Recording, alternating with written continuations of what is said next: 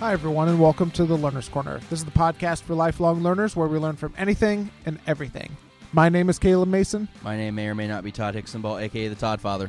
And we have a great episode for you today. Today we are talking with Melissa Schilling, who recently wrote a book that, Todd, I think very much identifies with you. It's called Quirky. Shut up.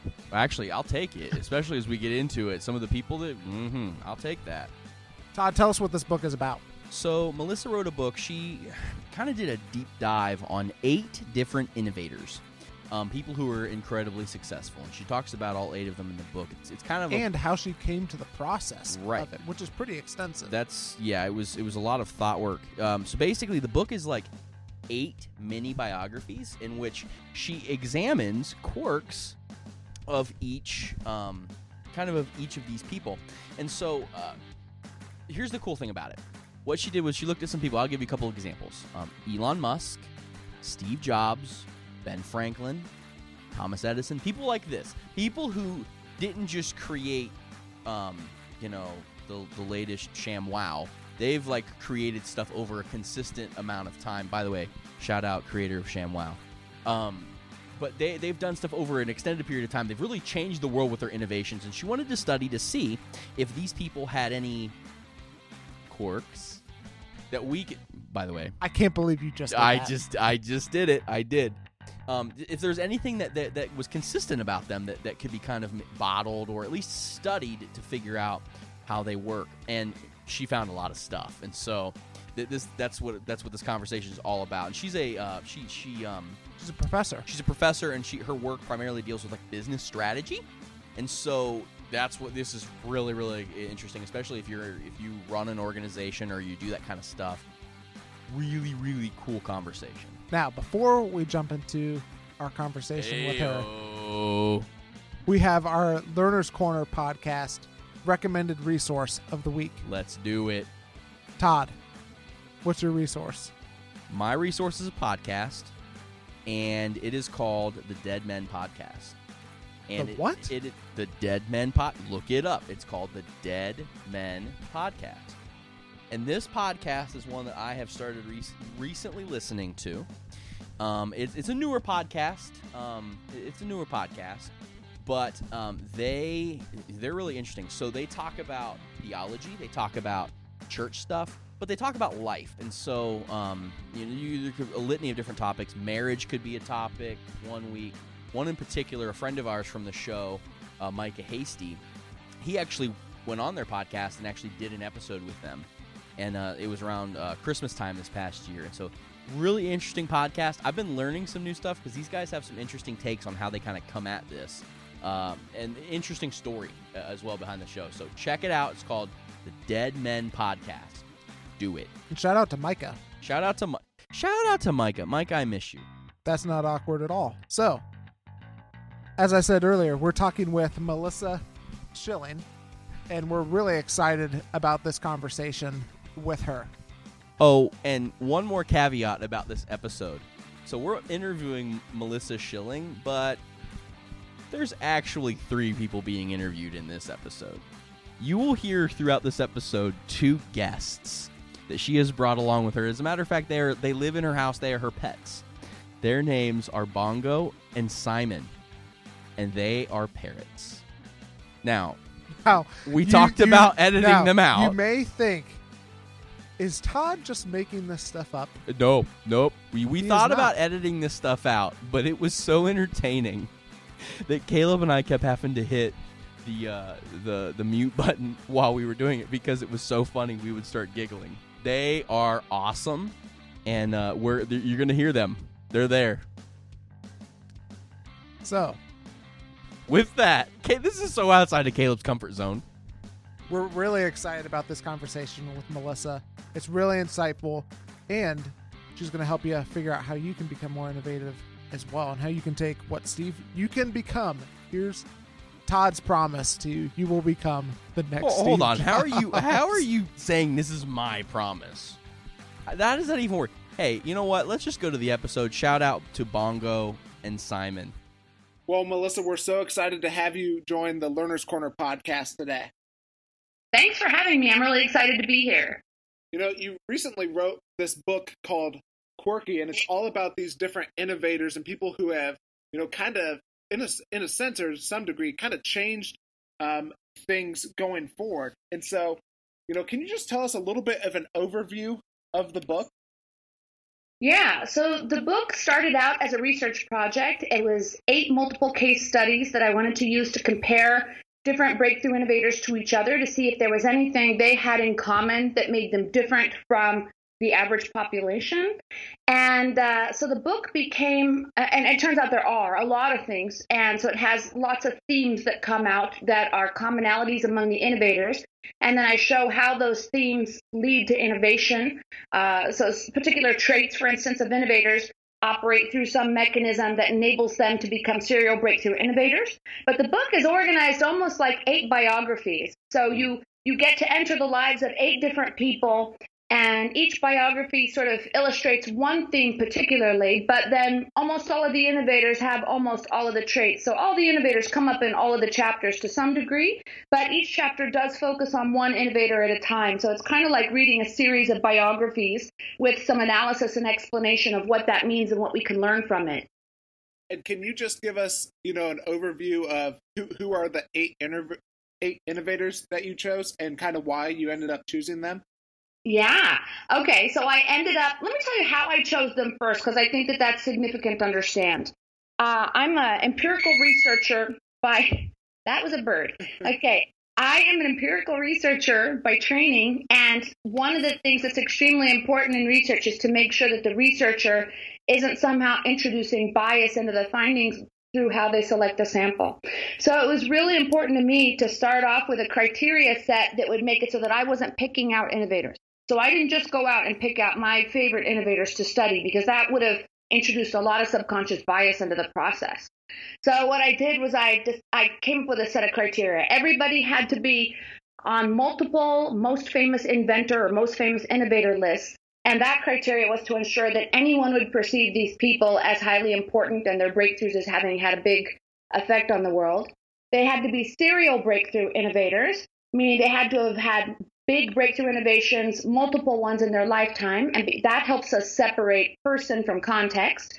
If you study a one-hit wonder, you don't know how much of what happened was due to them and how much of what happened was due to the opportunity that was around them. They had to have multiple biographies written about them, because you want to have lots of material and you don't want to be unduly influenced by any particular biographer. And they also had to have lots of first-person accounts, meaning I wanted to have lots of first-person material from the innovator themselves, like letters they wrote and interviews and recorded videos, and also first-person accounts of their friends and family, because that helps you basically draw your own conclusions about who the innovators were without the interpretation of someone who's written about them. So once I set up that criteria, that in essence screened off some people I could and could not use. So I couldn't use, for instance, Sergey Brin or Larry Page or Jeff Bezos, because not enough had been written about them yet. I couldn't use Leonardo da Vinci because there were no first-person accounts, or very few first-person accounts. But the people who came up time and time again that were on the list, there was maybe about 20 to 30 people that I could have used. And I went through that set and I picked people that were from different time periods and from different technological areas. Now, my one sort of disappointment in this process is that I ended up with mostly white men. There was only one woman who made that set, and there were literally no people of color. And I was really discouraged by that at first. I'm still discouraged by it, but now that I've done the study, I understand why it happened. And the main reason is that through the time period you end up sampling, which is the last 300 years, in that time period, there's only a very small number of years in which women were accepted into higher education and where people of color were accepted into higher education. So they really didn't have access to science. And all of my innovators are in science and technology. That was my focus. So it was really just a sampling problem. But we do learn a lot about the disadvantages they faced from Marie Curie. Okay, so the people I studied were Elon Musk, Steve Jobs, Dean Kamen. He's the person who invented the world's first portable drug infusion pump and the world's first portable dialysis machine. He also invented the Segway, which is the thing people most know him for, but I think of him as more of a medical device inventor. Okay, so then there's, let's see if I said Dean Kamen, Elon Musk, Steve Jobs, Marie Curie, Thomas Edison, Nikola Tesla, Benjamin Franklin, and Albert Einstein. Wow, that list is really interesting. And they're people who are very different in my mind. But so the question I have is, what characteristics do these creative geniuses in the book, what did you find that they share? If you could just give us a couple of like these macro things that they all kind of share. Yeah. Some of the big ones that they share, everybody but Benjamin Franklin exhibits this really marked sense of separateness, which was unusual and surprised me because it certainly wasn't something I was looking for. But separateness is this social detachment or feeling disconnected from the social world around you or feeling like its rules don't apply to you. So here's an interesting thing. Albert Einstein, Elon Musk, and Nikola Tesla all had quotes in their first-person accounts that were almost identical, where they indicated, they said, I love humanity, but I don't really love humans that much. So that was really interesting. Oh. It was really interesting that they were so alike in that way. And then Marie Curie, Steve Jobs, obviously very much didn't feel the social rules applied to him around, things like he would stare intensely at people without blinking, and he would go without showering and not wear deodorant, so he often had a bit of a smell. And he sometimes didn't wear shoes. He didn't put a license plate on his car. He just didn't feel like those rules applied to him. But this separateness, which at first I thought was just an unusual commonality, this separateness was a big part of why they were able to be independent thinkers and to reject the received wisdom that other people adhered to. It enabled them to challenge assumptions, in part because they decided those rules just didn't apply to them. They didn't buy into those rules. So that was one commonality, a sense of separateness. Another commonality that they all had was really high self-efficacy. So self-efficacy is task-related confidence. It's a sort of a narrow type of confidence where you have great faith in your ability to overcome obstacles to achieve your goals. And when someone has high self-efficacy, they will take on bigger projects and they'll stick with them longer because they believe they're going to overcome the hurdles that come their way. And all of these people had intense self-efficacy. But the one you probably see it the most in today is Elon Musk. This is a guy who heard that NASA wasn't going to get us to Mars and decided, well, all right, and rolls up his sleeves, I'll get us to Mars myself. I mean, that's a pretty enormous sense of self-efficacy. And when he said he was going to do this, people said it was impossible. And the whole space industry, in fact, said it was impossible. They said, we've spent 50 years trying to figure out how to make reusable rockets that'll be affordable for space travel, and it can't be done. You're wasting your time. And he was actually kind of hurt when even Neil Armstrong said it was a fool's errand. But he shrugged his shoulders and he said, I think I can do it. And he did it, right? Last year, he demonstrated the first reusable rocket in March of 2017. And you probably saw the Falcon Heavy launch the other day and saw that beautiful video footage of those two boosters coming down and landing precisely where they were supposed to land. He did what other people said was impossible. And that's self-efficacy, this faith that you can do what others think is impossible, or just faith that you can overcome obstacles. The third trait that I saw the most in the innovators, actually, let me back up. One trait they all had was extreme intelligence. They were all extremely smart, and many of them were noted for having exceptional memories. So that was sort of a uniform thing across all the innovators. Another trait that turned out to be really important, it was in 7 out of the 8 innovators, is idealism. So most of the innovators had this keenly important, idealistic goal that they were focused on, that they considered intrinsically noble and important. And because it was intrinsically important, it helped organize their lives and keep them very motivated and focused. It gave them sort of a big picture, long horizon viewpoint. It also provided a form of ego defense, meaning that when people criticized them or they experienced failure, instead of quitting, they just suffered it as something to be endured, just a hurdle along the way. But because this goal was more important than themselves, they weren't going to quit. And I think that was really important. Great. Would you mind just giving us, what would be one other one? We don't want to give away all of the traits and everything, but could you just give us one more? Okay. Another one they had. Well, do you want one that's really related to those, or do you want one that's kind of unrelated to those? Well, I'll just pick one. You know, another thing I found is that I'm going to give you two, actually, if you don't mind. Yeah, One of the things that's interesting about these innovators is most of them, a fair amount of them, had far less formal education than you would expect. So Dean Kamen, who made huge contributions to medical science, who invented all these medical devices that have changed the way people's lives are lived, he didn't even technically graduate from high school. And he definitely didn't graduate from college. He paid tuition at college and then told his professors, look, I'm not going to go to class. I'm not going to take tests. I'm just here to have you as my consultant. Benjamin Franklin and Thomas Edison had almost no education at all. Even Elon Musk, who did have education, had an undergraduate degree, says that he didn't go to classes. He just showed up to take the exams. And some people hear this, and we all know Steve Jobs, of course, dropped out of college. Some people hear this and they think education isn't important, so I can ignore education and still be successful. But that's not actually what happened with these innovators. What happened was that they were intensely focused on self-education. They were autodidactic. They liked to read intensely, and they liked to teach themselves things. And they found the structure of school chafed them. It was like a shackle that constrained the paths they wanted to follow. But they were intensely invested in education, but they had to do it at their own rhythm and their own pace and their own direction. They wanted to go as far down a path as they wanted, or as far abroad across different paths as they wanted.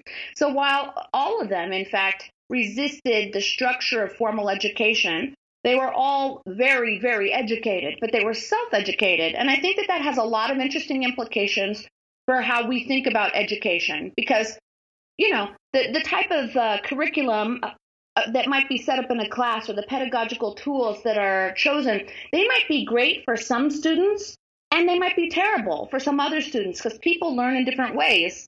I'm a professor, and I experience this all the time. Some people are auditory learners, and some people are visual learners. Some people like a lot of structure and lecture. Some people like a freewheeling discussion that's more organic and unstructured. Some people need to be in a completely silent environment to really focus. Other people need ambient noise. So, I came away from this project realizing that we probably need to find ways to enable people to customize their learning experience more if we really want them to fulfill their potential. Just a quick question on that, because we did an interview that aired a while back with a guy talking about education and how actually it's we actually shouldn't value higher education as much as we do, and we really should be tapping into other types of things. So here's my question: is hearing these people, and Caleb and I have both done reading in your book. It really sounds like they just figured out how they learned best and doubled down on it. So here's my question, kind of with that is: what is this something that everybody should do and can do? And if so, like how can you really begin to double down on figuring out how you do that so that you can learn the way that these people do? It just seems like they were super, super self-aware to be able to figure out exactly what they needed, and then they just went hard at doubling down on it. Yeah. I mean, I think that's actually a question that's up for debate, how self-aware they were, because it's not entirely clear to me that all of them figured out how they learned and then followed that.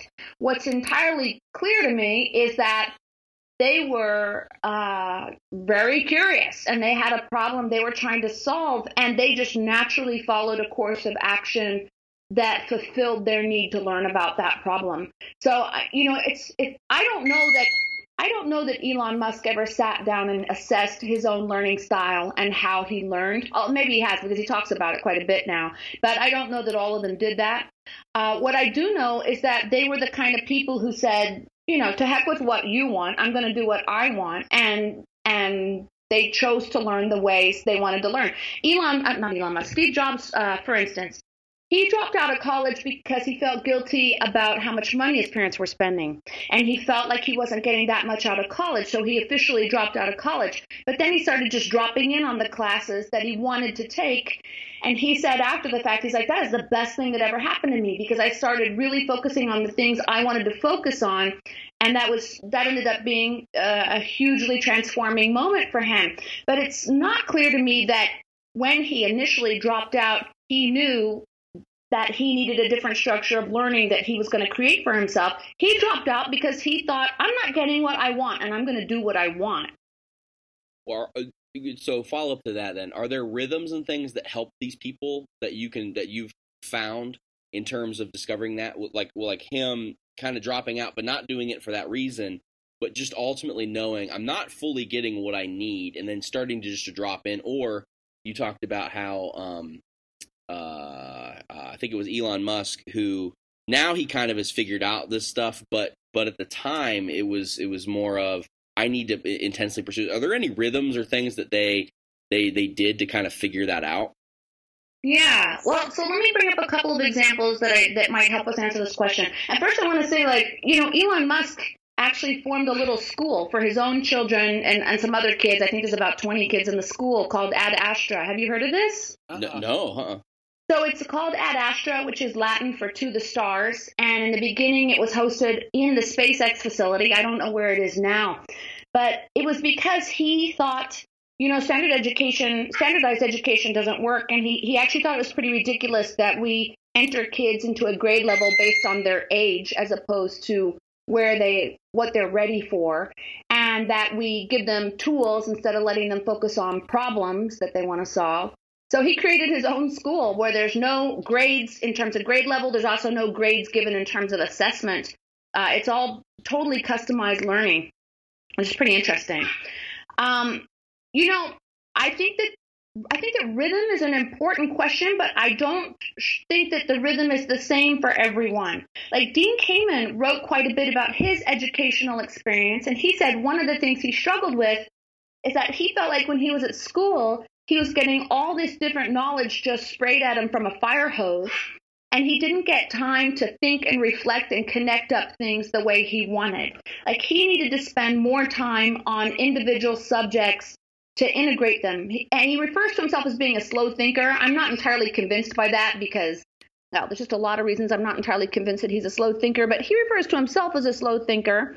And he said that the structure of school just didn't make any sense for him. It was hard for him to pay attention because it was just being hit with all this random stuff.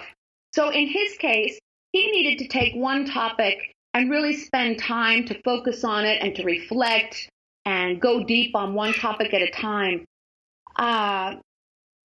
Which, you can see the pattern in him. I'm not sure the pattern was the same for everybody. When you look at Marie Curie, first of all, she had a very obsessive nature. So she's someone who would have liked to have gone long for big hours, big in-depth study of something, not broken up by lots of little chunks, like the way we have classes right now. And I think this is a really interesting point that some people like to have things broken up. It helps them pause and rest and incubate and integrate. Other people need longer chunks in a particular subject. But I think the real question is how we're going to find what patterns work for different people. And I think right now we're not even asking the question, right? I have kids in school. I don't think anyone is even trying to figure out what form of learning feels right to them or what form of learning works best for them. I think right now they think it's just too hard, that it would be too hard to create a curricula that could meet different people's needs. But I think if you gave more people the option to do self-study, they would solve those problems for themselves. Melissa, another question that, as I was reading through the book, I was wondering is, are these traits just something that they're born with, or were they something that they had to learn? And does that apply to us? Are these traits that something that, the average person can learn from? Or is it just like, oh man, there's no hope for me? Because I want to learn this thing. I want to be like Steve Jobs and Elon Musk. I'm just saying. Okay. So I spent a lot of time thinking about nature or nurture. And you have to be careful there because in academia, the whole nature versus nurture thing can be kind of a third rail. You have to be really careful about that one. What I would say, so there's some things about them that seem to be nature, right? Like Marie Curie was born really smart. She from 4 years old was out reading her much older siblings. They knew very early on that this was just a brilliant little girl, that she really stood out. And I think that she was born with that. Elon Musk and Nikola Tesla both were born with photographic memory, and that's definitely nature. That's not nurture. It's really the way their memories handle information. And they both have this interesting visual processing memory called eidetic memory, which enabled them to manipulate things in their mind visually, almost like a computer-aided design machine. That's nature. But the thing that my research showed that was very exciting is that sometimes even if you don't possess a trait, you can tap into the same mechanism that leads to innovation. So I'm going to give you an example. A lot of these people had this, as I mentioned, this real sense of separateness. And for some of them, this might have come from a deep personality trait that has some component of nature in it. I don't think we know for sure how much a personality is nature. There's a lot of speculation and research on that, but I don't think there's a consensus. A lot of people think there are big parts of personality that you're born with.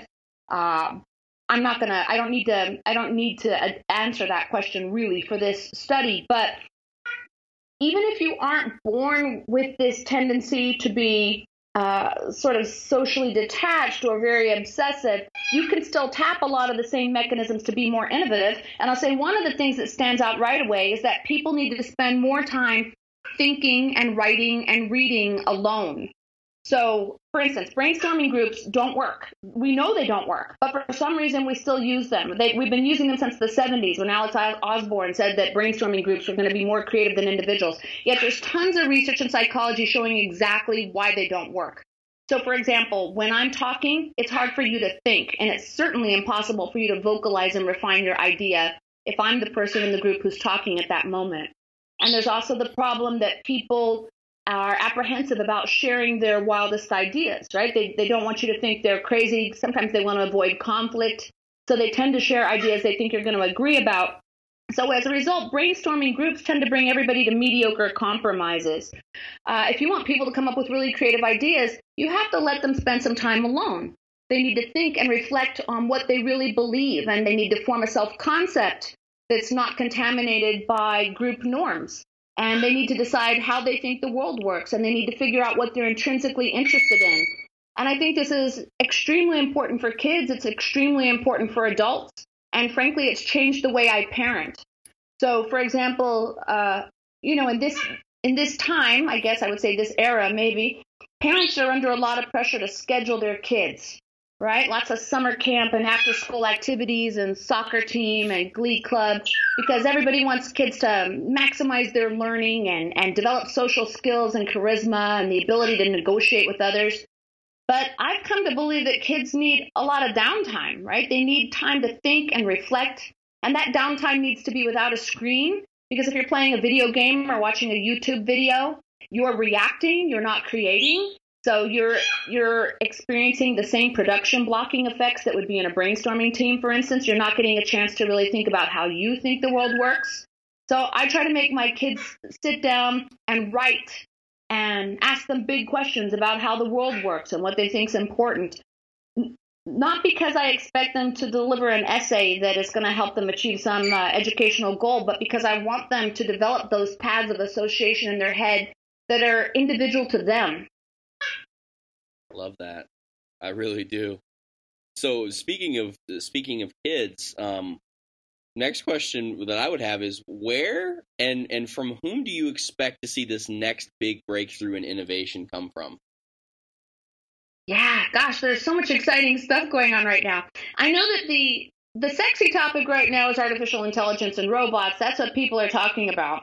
But the thing that I think is really going to affect, I do think automation is going to affect our lives. Automation has been affecting our lives, right? If you think about how much the dishwasher and the washing machine transformed our lives, those were pretty huge, right, in the grand scheme of things. And now then computers and information technology and communication technology, obviously all those things changed our lives. So the march of automation changing our lives will continue to go on. But the one that's really disruptive, in my opinion, I don't actually even like the word disruptive here, because I don't see it as displacing as many other solutions as it is creating a solution to problems we never had a solution for. I'd say genetic editing.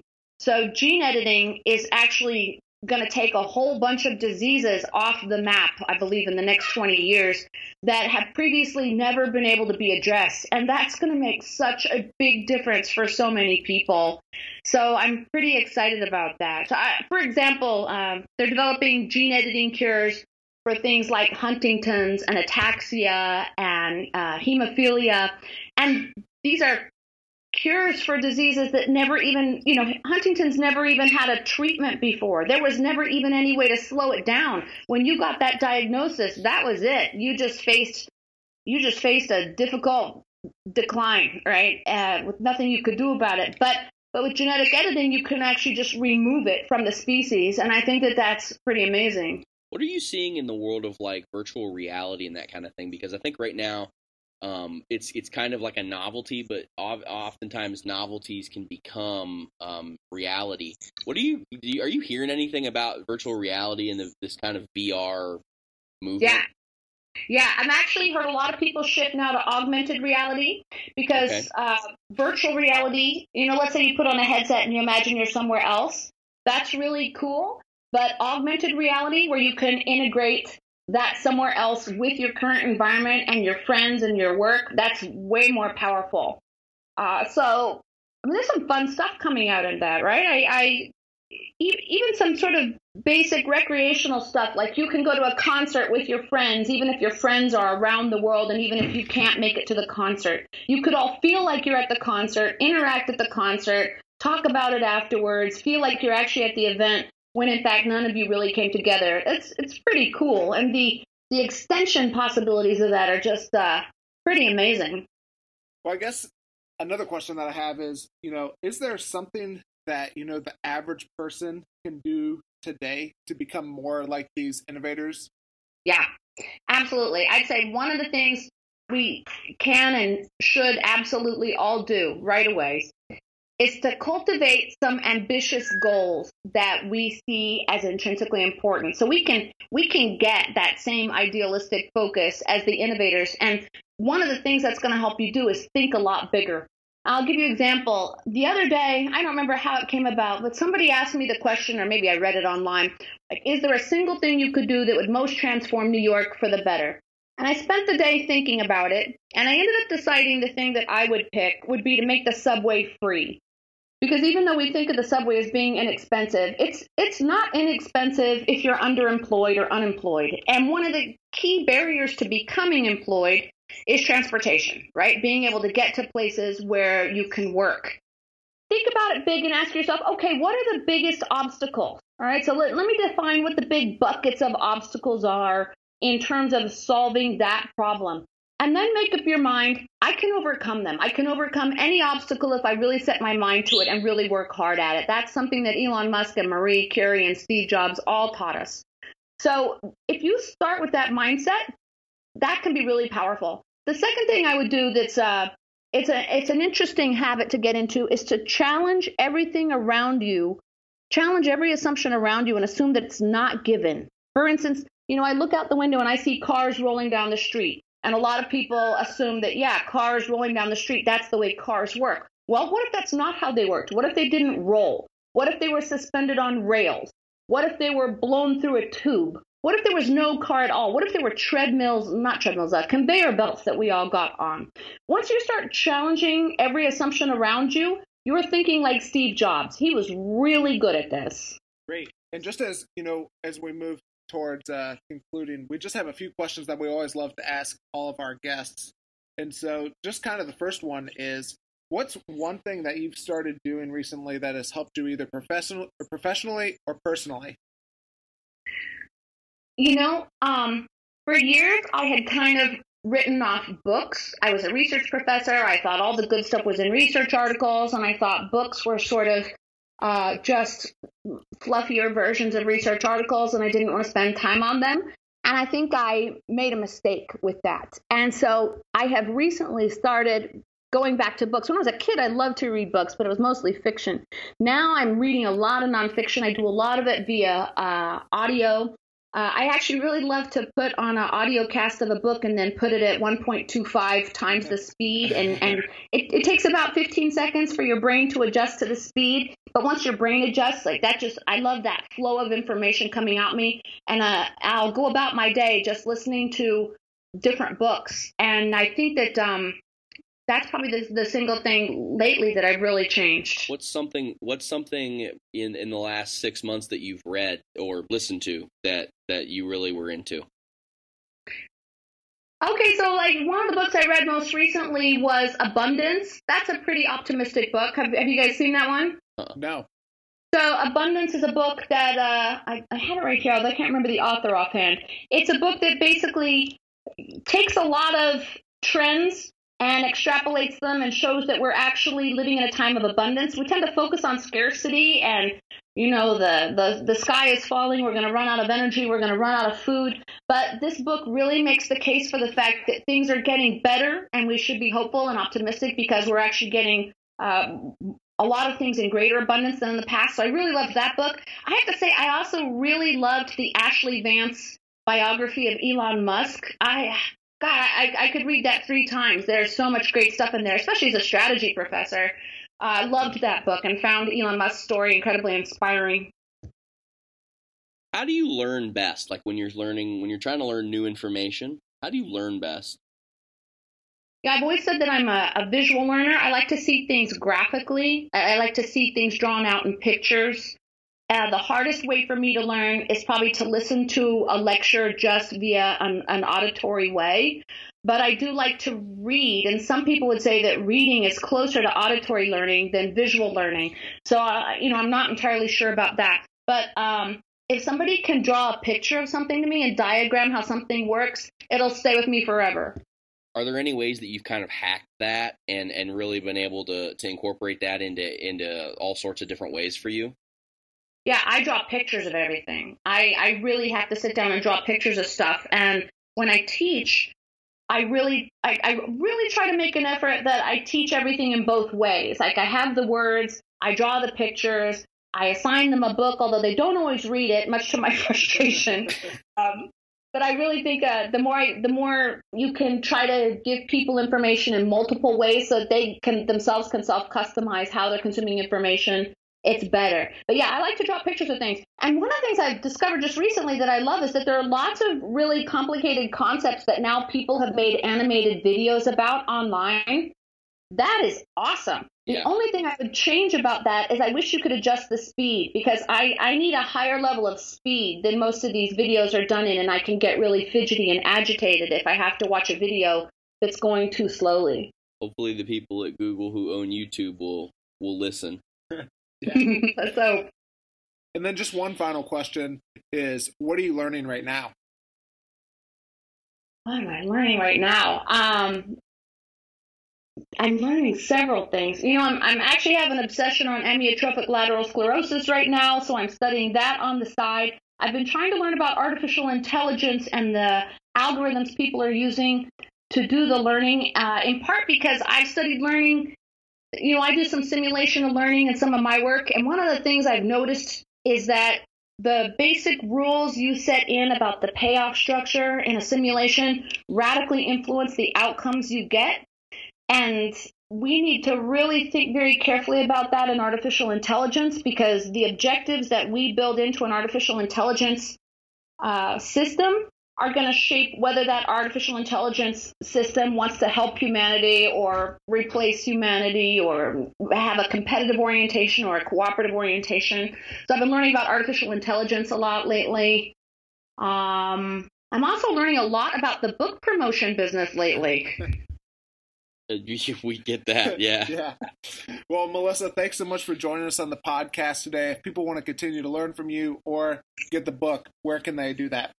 Oh, you can get it on Amazon or Barnes & Noble or any of the independent booksellers that are online. And it's available in audio, paperback, not paperback yet, just audio and Kindle and hardcover. Awesome. Well, thanks so much for joining us today. Thank you so much for having me. This was really fun.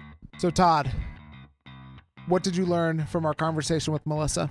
I think one of the things that I learned just in talking to her is that these people who she researched, they had quirks. They had things that made them different, but a lot of it are actually things that we can learn. They're learned habits. I mean, of course, you're never going to be able to, get the memory, right, that Elon Musk or some of these other guys or girls had.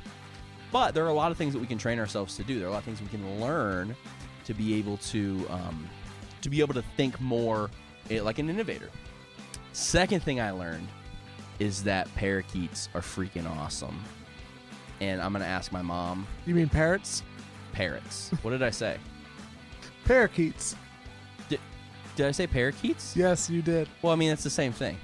No, it's not. Well, Google it. Yeah, I think one of the things that I learned from that is that I think I display some innovation qualities and some quirks. Definitely do. Guys, Caleb is an innovator, and we know that because he socially isolates himself. Because he's an innovator. It's not because he's weird. He's an innovator. LOL. That's it. I'm socially isolating myself for the rest of the podcast. He's socially isolating himself. He set the microphone down. Well, anyways, if you guys enjoyed this episode, if you would like to hear more, if you'd like to follow us and continue to learn, you can go and subscribe to the podcast. He's really socially isolating himself. He is no longer participating right now. You can do that by subscribing on your podcast player. And if you like this episode, if you learned something from it, give us some feedback. The best way to do that is to leave us a rating and write a review of the podcast. You can do that on iTunes, Google Play. You can do that there. And share it. If you guys like this episode, share it on social media. Give us some love there. We really, really do appreciate it. And guys, until next time, keep learning and keep growing. Deuces, y'all.